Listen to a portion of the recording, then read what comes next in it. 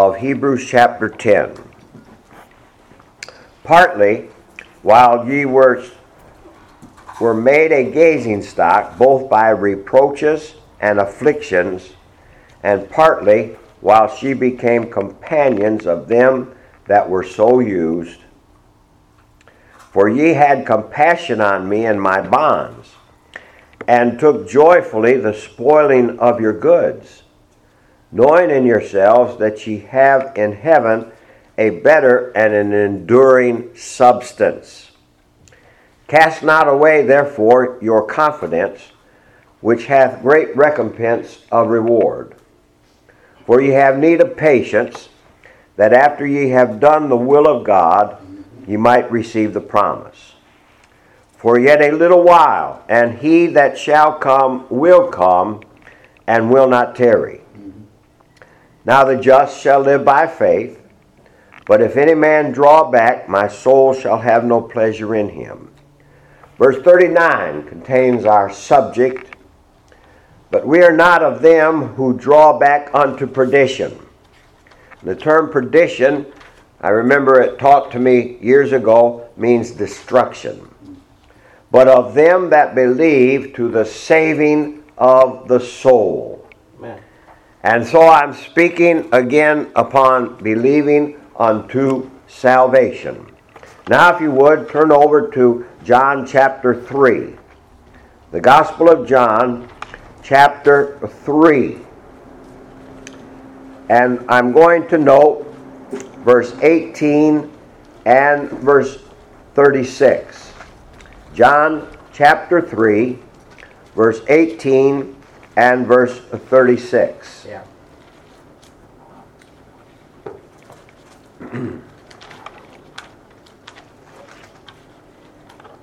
He that believeth on him is not condemned, but he that believeth not is condemned already, because he hath not believed in the name of the only begotten Son of God. Verse 36, he that believeth on the Son hath everlasting life, and he that believeth not the Son shall not see life, but the wrath of God abideth on him. Again, believing unto salvation. This may be a familiar topic unto you. If it is, I'm very, very glad. If it isn't, I hope it will become familiar to you. Because certainly, we find today some glorious teachings in the Word of God, as folks have been doing for generations. But I want to ask a question.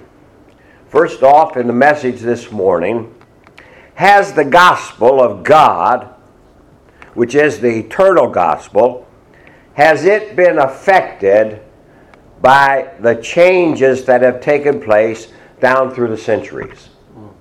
Has the gospel been affected in any way? All of us are changed by, as time goes by, aren't we? We change. We change physically. We change in so many ways. And a lot of things have changed technologically, medically, in so many areas. Things have changed through the centuries. And yet we find that there is one thing that God has given to us, though there are others. But this is what we're going to look very closely at this morning. And that is the gospel. It has not changed. Amen. And we note, of course, that many have become restless with the gospel of God. And we'll say or call it the gospel of old, because it is. And they have become restless, and they have come up with revolutionary to them and for them ideas of how that Christians ought to be taught and what they are to be taught.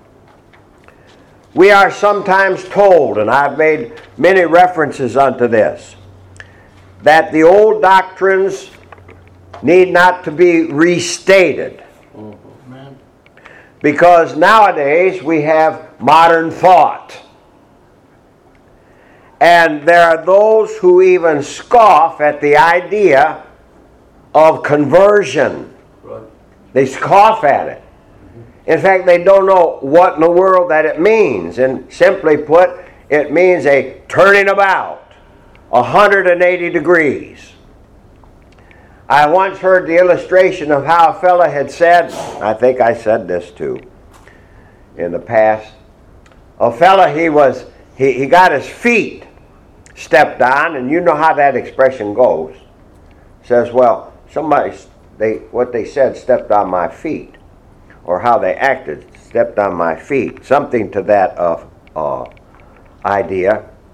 And so the fella said to him, says, well, your feet are pointed the wrong way. Because if they were turned about 180 degrees, wouldn't have got them stepped on. So God turns us about. Amen. Not partially, but fully. Completely in the opposite direction. People scoff at that teaching. Yeah. They make it unnecessary to be saved by grace through faith. And they treat sin as a very minuscule thing. Popular religions of the world reject the teaching of justification by faith. That is, one must be made righteous by Almighty God. I know what justification by faith has to do with. And I read where that had been described by one preacher of old, and he said it is a very humbling teaching. That's right. And there's not a whole lot of humble people that I come into contact with. But yet, we read in God's Word that God has a gospel that is humbling. And why it's so humbling is because it teaches us that we cannot think or believe that we can do anything of ourselves to get saved. Right. When God calls men into the ministry, He calls them to preach one thing, the Word of God. Amen. And inclusive in that is, of course, the gospel, because it is the revelation of God. Now I want to note 3 or 4 main lines of point this morning. And our first point is this, because our subject is believing unto salvation. So what is the value and what is the importance of belief? Why is it so important? And why is it so valuable? No doubt many people have confused and entertained false ideas, beliefs, and hopes. And they will therefore not give it very serious thinking of what it means to believe in Jesus. You have people that you know. Some of you may have friends. I've had friends at times during my life. They weren't saved. They didn't believe on the Lord Jesus Christ. They didn't believe in Him. Didn't mean that they weren't my friend. But there are people who do not believe in Jesus. They are seriously confused by a whole lot of things. Some won't say they're confused. The object of Christian faith, and I use that term, honoring God's Word, the object of it is not in a thing, but in a person. Amen. The Lord Jesus Christ. Yeah. It is a trust. It is not a trust in a creed. It is not a trust in a religion. It is not a mere intellectual thinking. It is a trust in the person of the Lord Jesus Christ. There are many religions that teach a so-called faith that falls very short of saving faith in Christ to be taught. The Bible speaks of different kind of faith. James 2 and elsewhere, it tells us of a dead faith. That's right. There are other passages of scriptures that show us that not all who believe in some sense of the Word of God are truly saved. They believe in this and that and a few teachings of the Bible. But the Scripture says, "He that believeth on me shall be saved." I know we believe with our minds. We do. And I've always heard the expression, and I think I've said this in the past, mind over matter, it don't work. Right. I had a broken hip and a broken elbow because of a very humbling accident, I'll call it, that I had a year ago this past Memorial Day. And no matter how hard I may have thought in my mind that I could walk, I couldn't.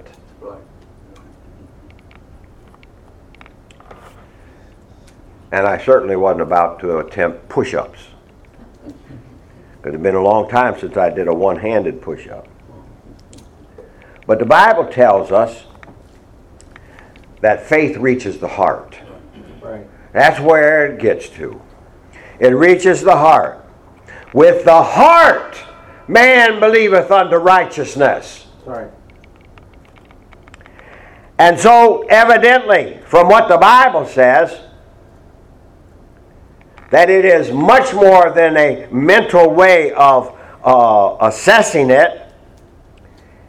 It is much more than intellectualness, way above pride or arrogance. Right. Yes, belief is very valuable and very important.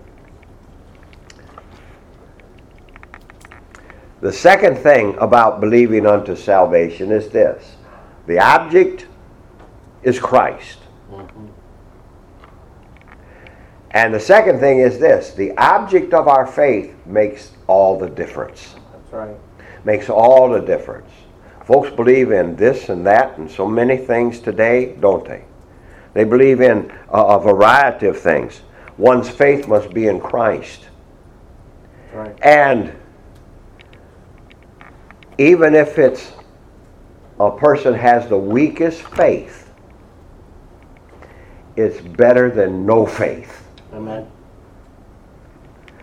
And so let us take that to heart. Yeah.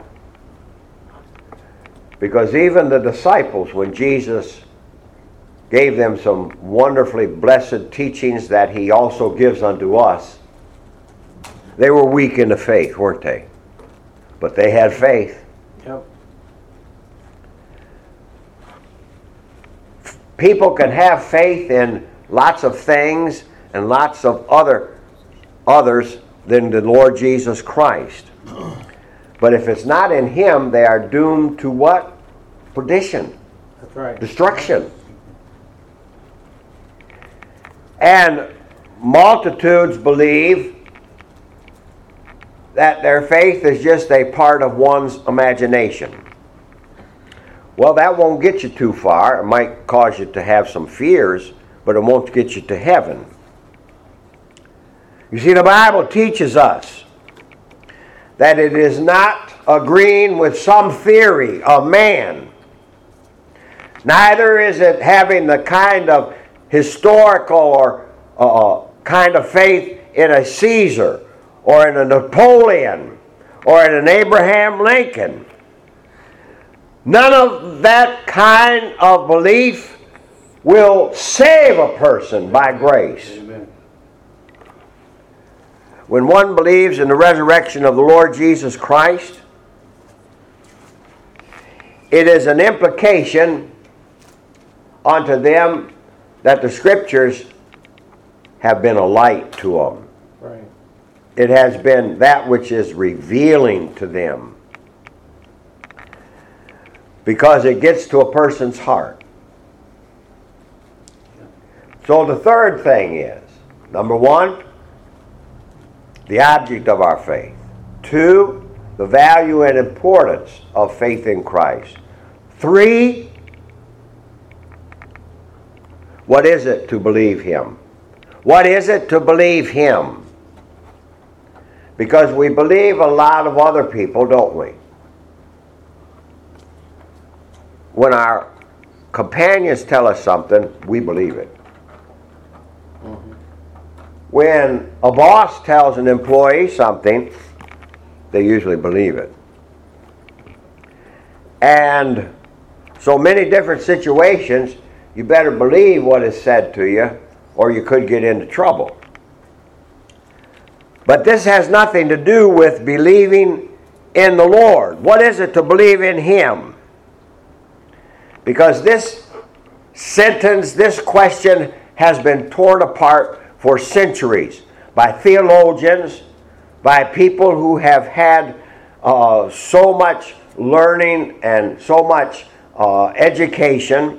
And I'm not against either of those. But what is it to truly believe in Christ? Because certainly we know that there is a necessity of believing on Him and in Him. So what is it to believe?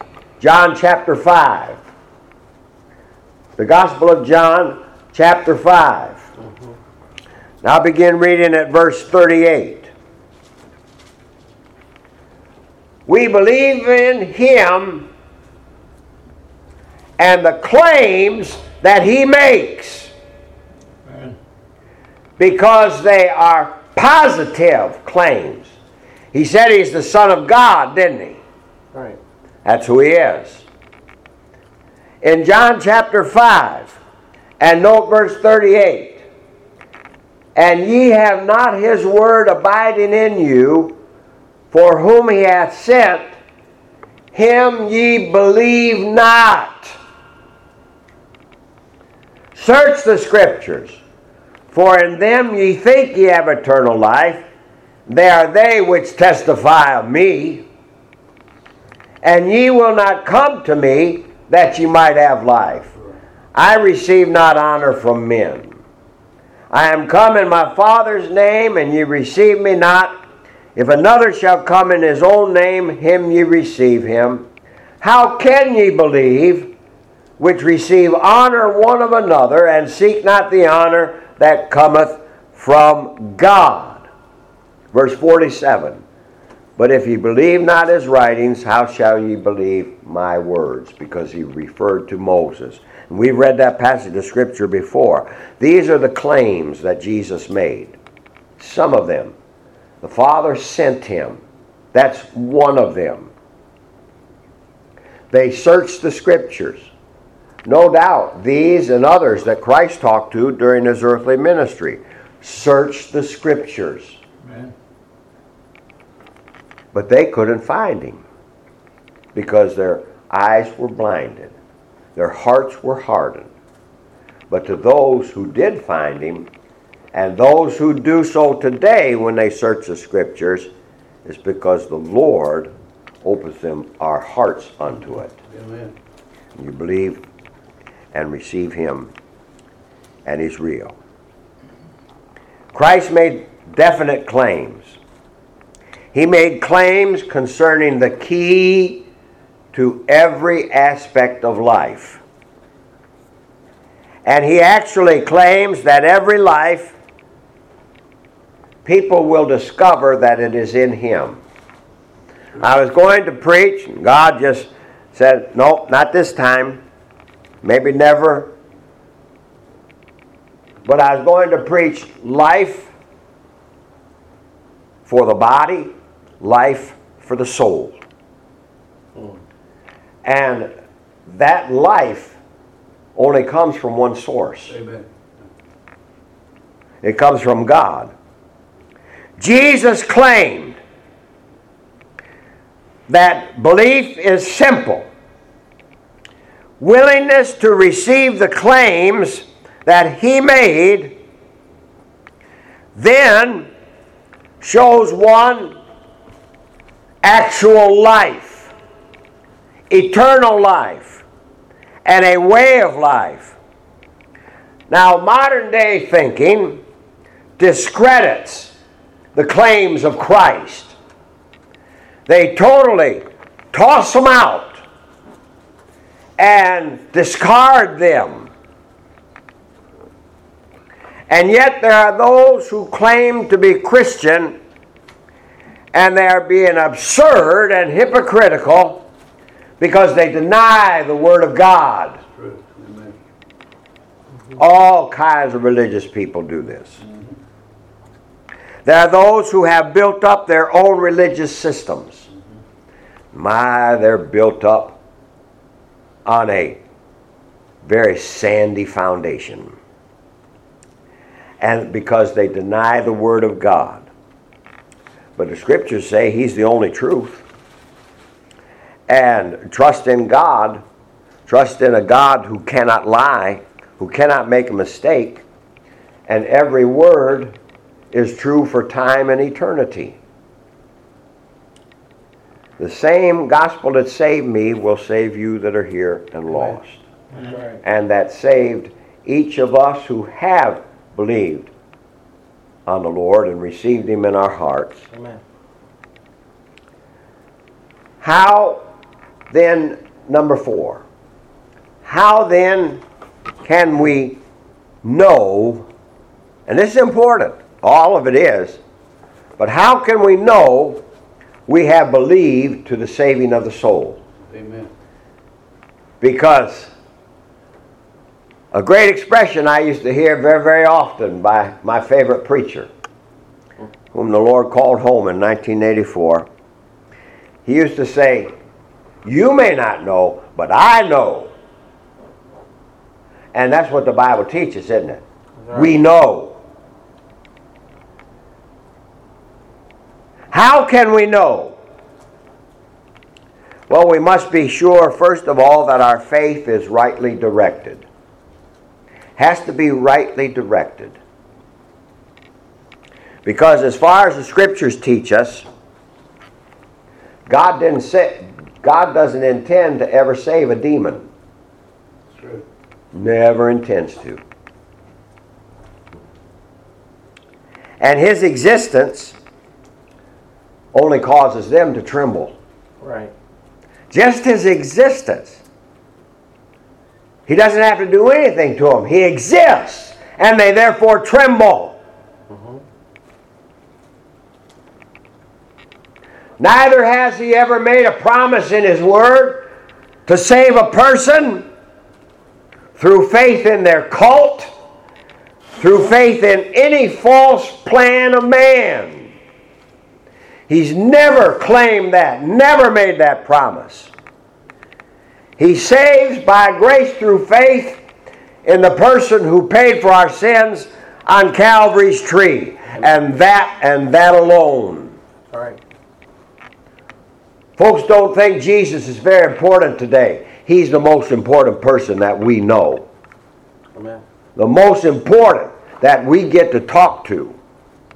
The most important that we get to hear talk to us. Yep. And so how can you know? Because God says so. Amen. We know that we have been turned from darkness into light. We have been transformed. That's right. And so then our works as children of God become a practical test of our faith. Because the world can't see our faith, but they can see our works. And therefore, God says that they are the practical outcome of our saving faith. There can be no doubt of that outcome if a person's faith is in the Lord. There are going to be some works. Turn with me to 2 Timothy chapter 1. We'll bring this to a close in a few moments. 2 Timothy chapter 1.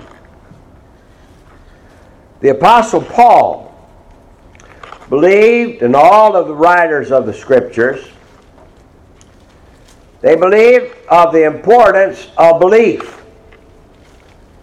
Of belief in either the pictures that were given there in the Old Testament of whom that they did picture, that person, the Lord, and those of the New Testament. They believed in Christ that it was of supreme importance. It was of infinite value, and it is of eternal value. And a person whose faith rests in and on Christ makes no reservations about their faith in Him. Right. Amen. In 2 Timothy chapter 1, and note with me please verse 12. 2 Timothy 1 and verse 12. You probably know this verse. For the which cause I also suffer these things, nevertheless I am not ashamed. For I know whom I have believed, and am persuaded that He is able to keep that which I have committed unto Him against that day. We just have proof after proof after proof Right. of all of this great truth. When a person has a heart faith in Jesus Christ,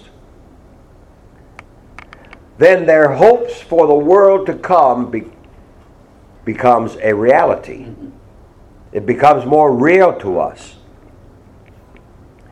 And Paul wrote in Hebrews 11, now we enjoy the substance. One day we shall see Him who is invisible. Believing in Him, it has to do with an entrusting in Him for everlasting salvation. It has to do with entrusting yourself unto Him.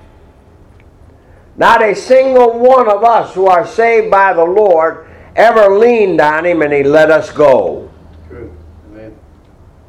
That's right.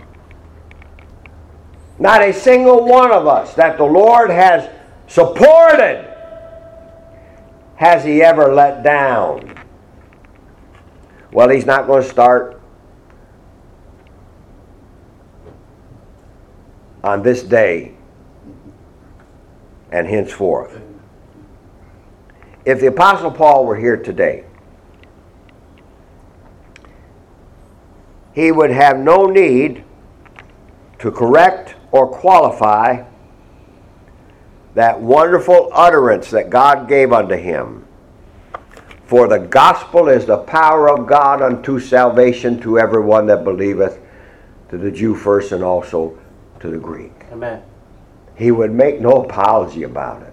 Right. Let us who are children of God make no apology for trusting in the Lord. Amen.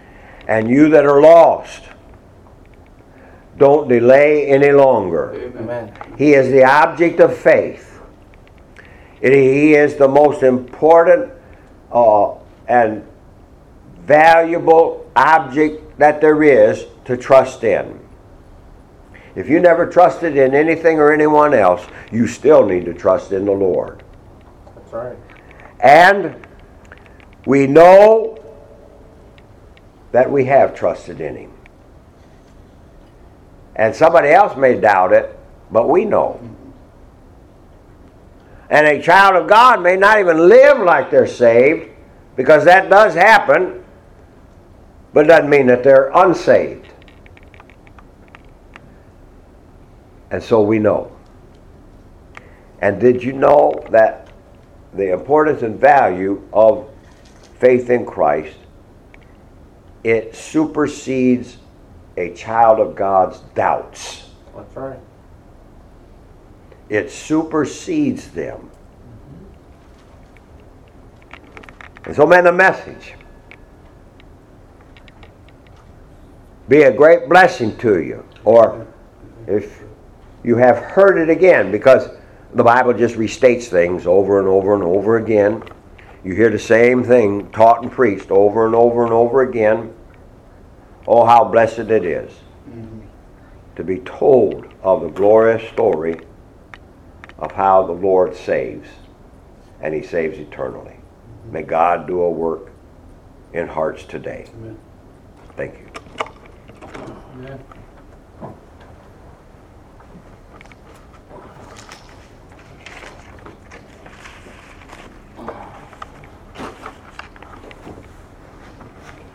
Do you want me to leave this on, Nate?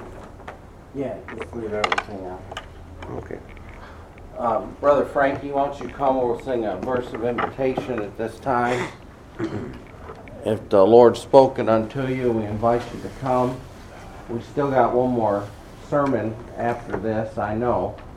But after that message, we want to feel impressed of the Lord to give an opportunity. So while you stand, we'll go ahead and sing a verse. And if Lord spoke to you and you need to cry out unto the Lord, God be merciful to me, a sinner. And I sat under that preaching, and you sat under that preaching. I don't know to what degree, but I know you have the last 7 years.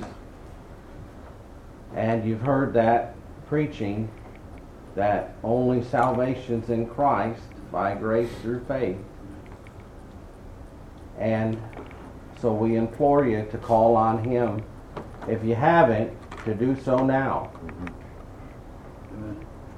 And that you would cry out unto Him to be saved. So what number shall we sing? Page 62. We'll sing 2 verses, Pastor. It's okay. Yep. Just as